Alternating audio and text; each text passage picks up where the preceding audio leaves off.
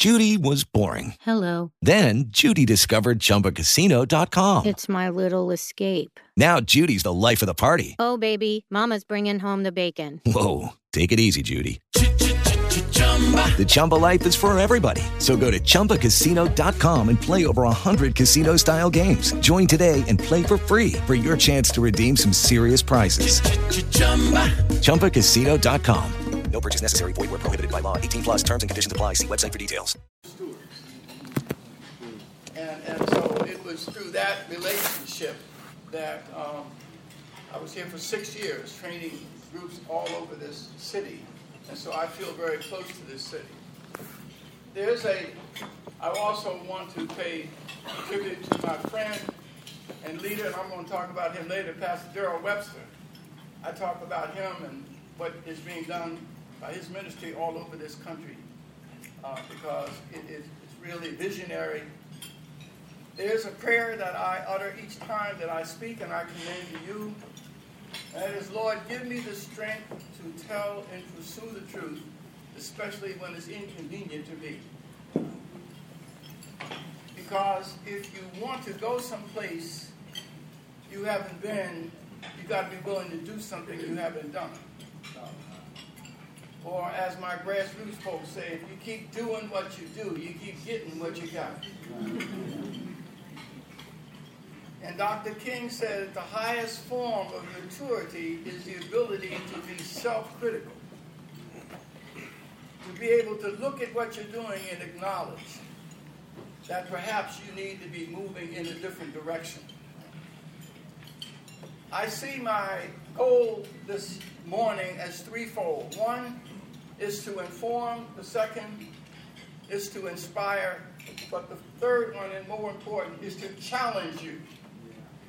To challenge the way you think and the direction in which we're going. Because this country is in trouble now. Yeah. Amen. When we fought the Second World War, even though we had racial division, segregation was a part, blacks were being lynched, we had a divided nation. But culturally, we were cohesive. We believed in country, family, and faith. Our families were intact. The black community had 85% of black men and black women raising children. We were not afraid of our grandparents, were not afraid of their grandchildren. If we had to fight the Second World War with the state of our culture today, we would not win. And so, therefore, it is imperative of us as we look at the issues of poverty today to understand that it has an importance far beyond just helping some poor folks renovate and improve a community. We have got to begin to come together and heal as a nation so that we can adequately resist the foreign forces who are lopping off children's head because they're Christians. Come on now. And they are recruiting among our disaffected young people in our cities. So it is important for us to offer alternatives. What these kids are looking for is a cause, and a cause cannot be satisfied with a car. Amen. Come on. Those elements from afar would not be recruiting in Second Emmanuel Baptist Church. Because in that place, they have been given a cause. Christ has filled their life. The enemies of this nation would never come into that church to recruit. Because they know it would be useless. But they would go to a bar or a job training center. And so what I want to talk about today is how to apply old values to a new vision. I wish some of you would have been with me last night at the church when they were talking about debt-free, when people are talking about poverty. Poverty isn't just the absence of money. In fact, the lesson that I took from last night's session was that most of us spend money we don't have to buy things we don't need to impress people who don't like us.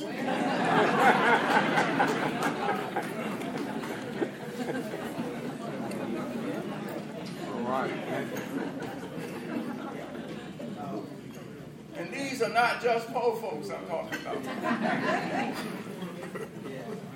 And so I think but in looking for solutions to the problems of poverty, there are important answers that we found that have an implication not just for the poor, but for the sons and daughters of Pharaoh as well, and for the defense of our nation. So I would like to try to pull this together. So, but I also want to modify my resume a little bit so you'll know where I'm coming from. All right. The Apostle Paul said, "Who were you before you were baptized?" All right. And before I was baptized, I was raised by a single mom in Philadelphia, Pennsylvania. My dad died when I was 9, leaving us in a troubled neighborhood to raise 5 children, 4 boys and a girl. And so therefore, in that kind of, it was all blue-collar, low-income neighborhood, with no professionals living in my neighborhood.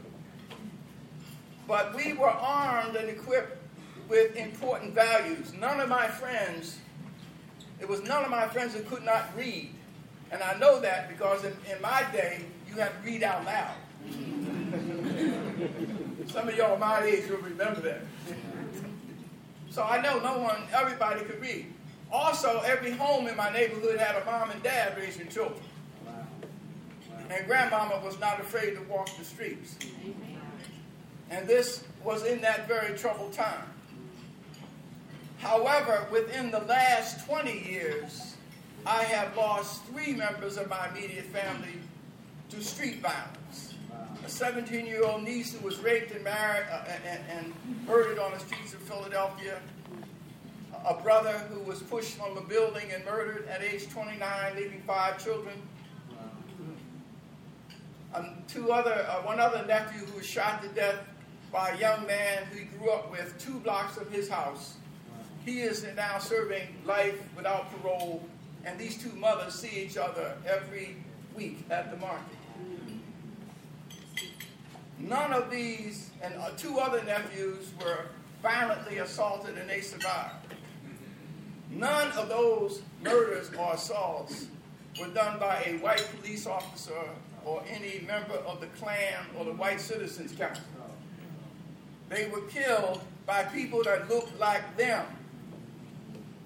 So therefore, the challenges that I think that we face today cannot be found in Ferguson. All right.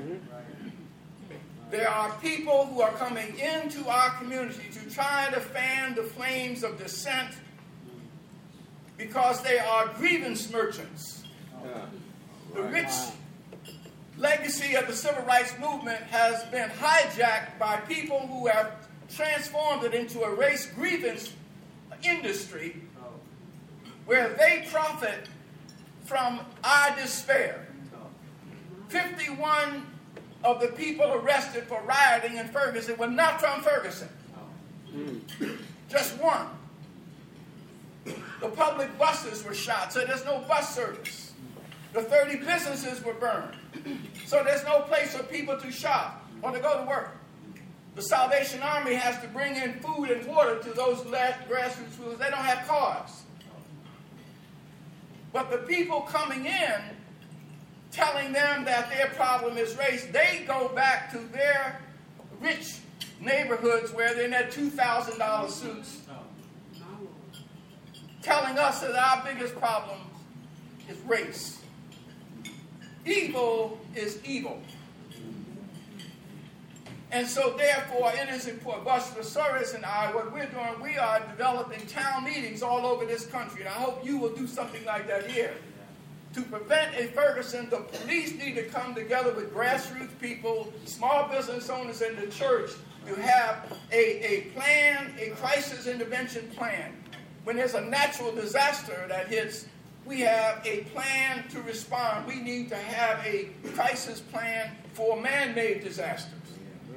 So that when incidents like that come up, people won't call New York for help, but they will call across the town to Emmanuel Church to say there are some issues, but those issues must be settled by you all in this city and in your own community to prevent people coming from outside to destroy your community. So that is what we're hoping. We've already had one town meeting, and we're going to have others throughout the country. But let me just go into what we can do to address poverty in this country, and it's most important. Because what we're doing ain't work. We got $22 trillion in the last 50 years to address poverty. Prior to the 1960s, the responsibility for caring for the poor was largely done by each ethnic group in itself. But because of the crisis, government began to intervene. The problem is that 70 cents of every dollar spent on the poor in the last 50 years goes not to the poor, it goes to those that serve the poor. They ask not which problems are solvable, but which ones are fundable this year. It means that we have created a commodity out of poor people. And and you have people who make their careers, and these are not evil people, but they are trapped in institutional arrangements that causes good people to do bad things. And also, when we're addressing poverty, we got to understand that you cannot generalize about poor people. Everybody isn't poor for the same reason. There are 4 categories. There are people who are just broke. They just ain't got no money. They lost a job, or a breadwinner died, a factory moved away. There's something. They're just broke, but their character is intact. And they use welfare the way it was intended, as an ambulance service, not a transportation system. They use it as a bridge over troubled times. And so services work for them, and they're gone. Category 2 are like the woman who look at the disincentives to be independent. Like the woman in Milwaukee some years ago, a single mom who saved $5,000 of her welfare check to send her daughter to college. And when the system found out about it, she was brought into court and charged with a felony.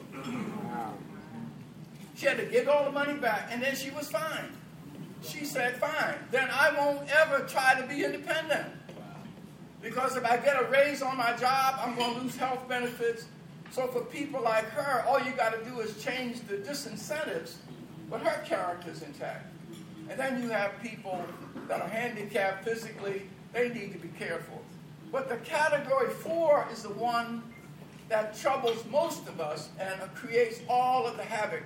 And those are people who are poor because of the chances that they take and the choices that they make. Their challenges are moral and spiritual, not economic. Giving money directly to a corrupt character injures them with the helping hand. And so there must be intervention on their part. And again, their crisis, and even category 4, you cannot address their problems by giving them jobs, education, and housing. Right. There has to be a character overhaul. Right. They have to be transformed. They have to be redeemed. And the agents of redemption are very seldom a therapist. As Pastor Freddie, my deceased friend, he said, if our problems were economic, God would have sent an economist. If our problems were education, he would have sent an educator. If our problems were philosophical, he would have sent a philosopher. But because our problems are sin, he sent a Savior. Yeah. And unfortunately, with government programs, a lot of times, we redefine sin to illness. So when a person now is a drug addict or an alcoholic, they are ill, so therefore qualify for SSI. Right. So you can go down on Skid Row in any community and see big billboards of lawyers recruiting drunks to sign up for SSI. And a friend of mine out there with a photographer and a reporter went to the local bar where the SSI checks go to the bar owner. Because they are able to assign them, and when they get to the drunks get credit all month. when the SSI checks comes in, he signs them in their presence, and he gives them, so the alcohol overdoses die. It peaks during the 3 days when these checks arrive. These are the kind of insidious policies that we have often that injures with the helping hand. It doesn't matter. What makes it difficult to change is that this is not malice. Something that is evil and malicious you can confront with violence. It's when people think they are helping you when they're destroying you is the most difficult kind of challenge that we face. And so what must we do to change it? As I tell people, any speaker that comes before you and leaves you more depressed than you were before, you invited the wrong person.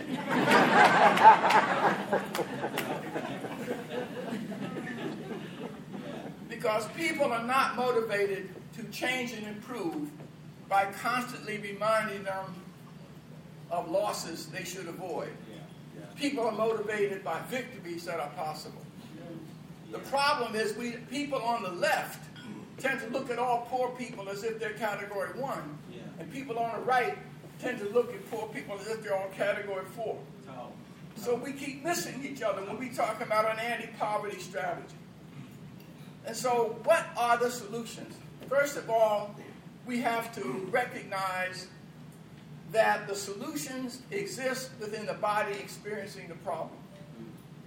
If you go to your doctor and you have a cold and the doctor says, oh, I think you need a transplant, you would run out the door.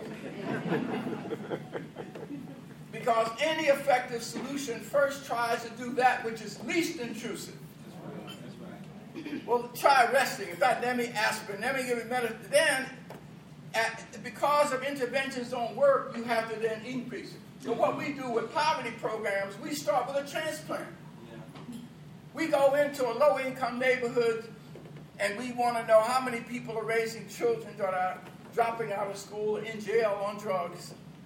We go and write a proposal, and then we get the proposal funded by public or private, and then we prescribe solutions, and when they don't work, we say these people are worse off than we thought. We need more money. Yeah. And so as the budget expands, the problem gets worse. We never challenge the nature of the intervention.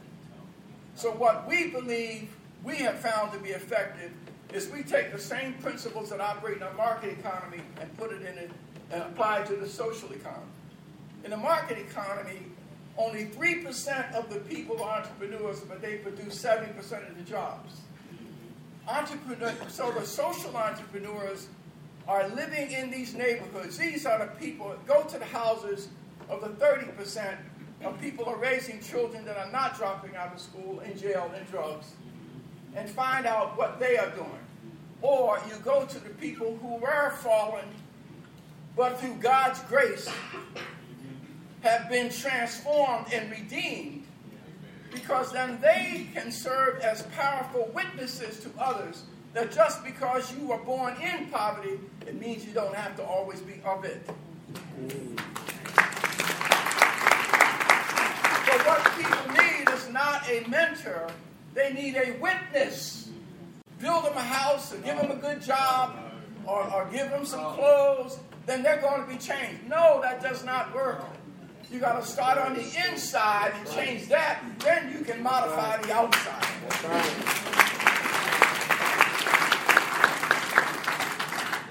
And no matter how well intended, the other mistake that I think a lot of funders make is rather than looking for when you have a good intention, you come to a neighborhood and you say, well, I think what they need is an education program mentoring. So you parachute that in.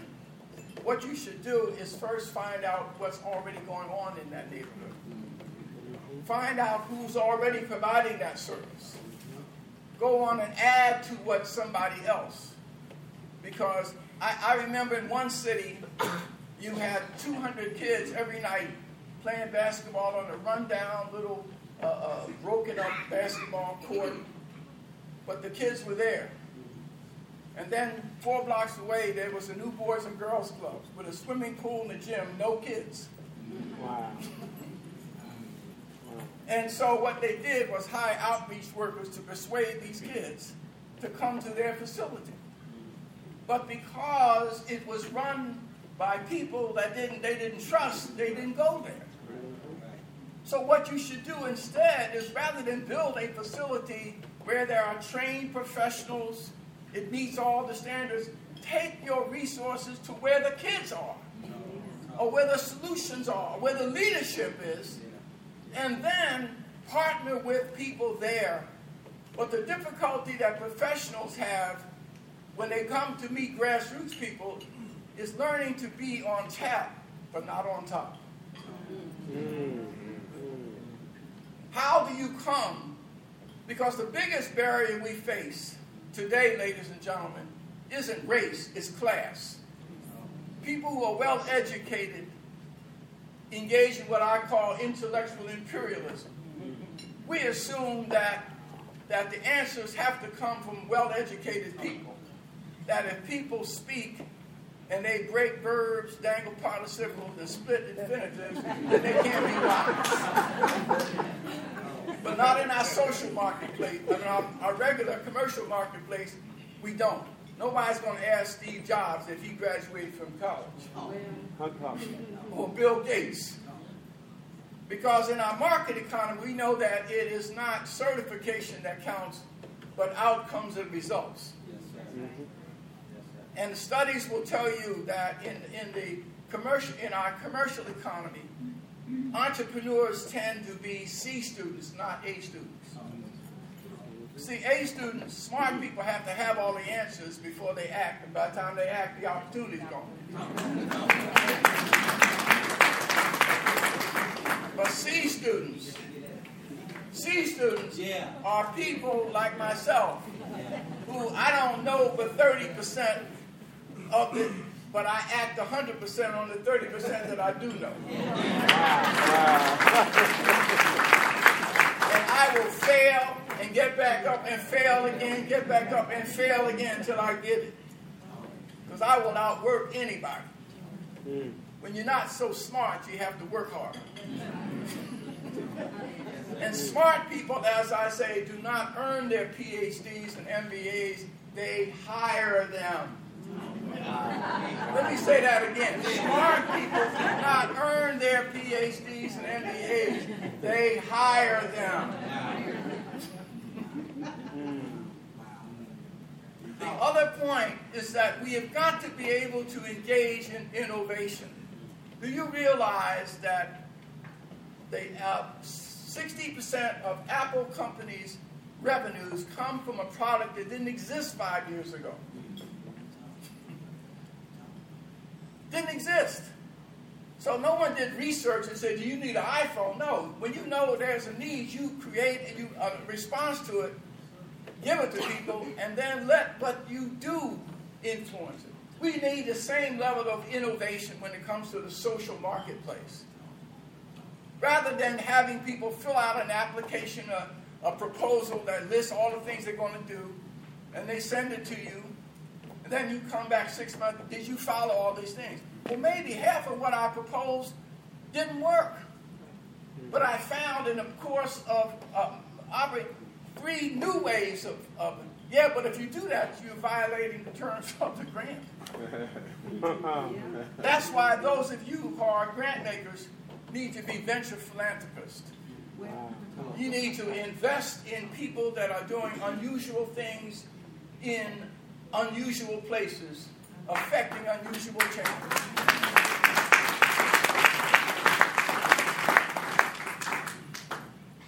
And I'll give you one example of that. In the 60s, the Swiss were the watchmakers. They had all the market share. And 2 engineers who were Swiss watchmakers came to them and said, we have a new idea for a watch. And all of the experts who were locked in tradition said, but it don't look like the watches we used to. There are no gears. You can't wind it up. So these 2 engineers couldn't get any support, so they went to an international watch show, and they displayed their new type of watch. And 2 men came along from Texas Instruments and a Japanese venture capitalist by the name of Seiko.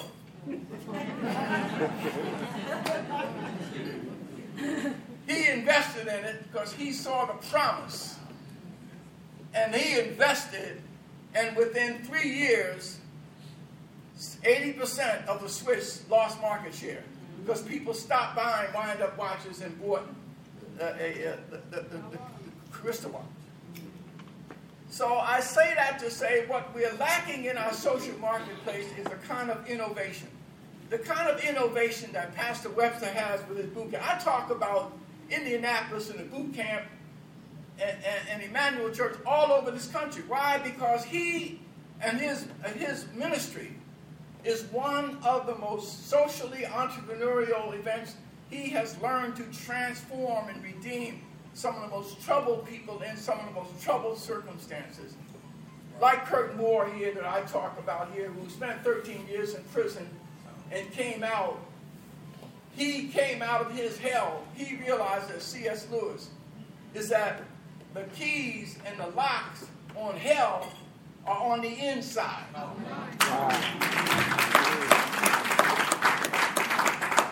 Those keys are on the inside. And so Kurt Moore, once he came to himself and accepted Christ, he picked up the key that was inside his cell, unlocked it, and walked out. That's right. And then the church provided him with opportunity. But opportunity wouldn't have meant anything if he didn't have his own mind right and his heart right. And now he is a blessing to others. What we need to do in this city and around the country is we need to multiply the Kurt Moores 1,000 times over.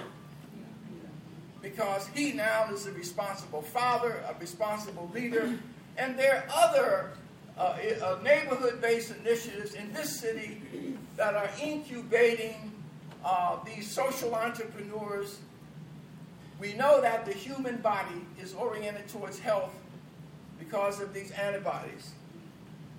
And collectively, they mean immune system. If we were to take the resources that we are wasting on conventional approaches and bring it to these boot camp type experiences in our neighborhood, provide them with the investment that they need, not the direction that you want to give, but with the resources that they need, and just turn them loose. And then say to them, show me the consequence, show me the Kurt Moores. And they will then produce, and together this country can be healed. But we won't do it as long as we're stuck in our own narrow place. And so let me just conclude by saying to you that the reason that I think you should support neighborhood level intervention and antibodies, not because it's just going to help reclaim and restore this communities, but it also can speak to the sons and daughters of Pharaoh. You see, the reason that kids are being recruited to ISIS is because a lot of our kids are growing up feeling absolutely empty. There's no moral content to their lives. And nothing is more lethal than to have someone growing up without a feeling of content or purpose in their life. When Cain slew Abel, God could have condemned him to death, but he condemned him to a fate worse than death, and that is to wander without content or purpose. If grassroots leaders and people can find purpose and content in the midst of these drug-infested, crime-ridden neighborhoods, they have something to export to the sons and daughters of Pharaoh. In Plano, Texas, an upper-income white neighborhood, young teenage kids are becoming gummers. They are chewing pure heroin. And when you do, you become addicted immediately. In other places, in Orange County, California, the sons and daughters of empty kids are being recruited by the Aryan Nation. ISIS is recruiting among disaffected young people. And so the future of this nation depends on us successfully competing against ISIS by providing an opportunity for our kids to achieve moral content and purpose to their life. So it is important for us to come together as a citizen, black, white, brown. ISIS doesn't care. If you're an American, they want your head.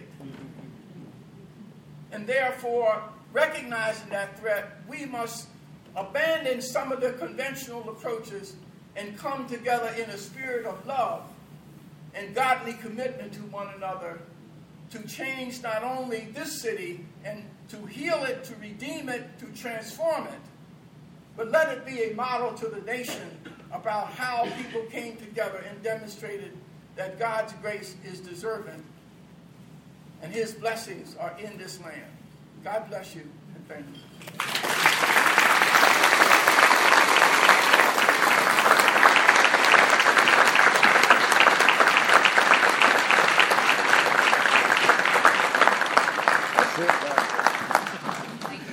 Hey guys, it is Ryan. I'm not sure if you know this about me, but I'm a bit of a fun fanatic when I can. I like to work, but I like fun too. It's a thing. And now the truth is out there. I can tell you about my favorite place to have fun. Chumba Casino. They have hundreds of social casino style games to choose from with new games released each week. You can play for free anytime, anywhere. And each day brings a new chance to collect daily bonuses. So join me in the fun. Sign up now at ChumbaCasino.com. No purchase necessary. VGW Group. Void where prohibited by law. See terms and conditions. 18+.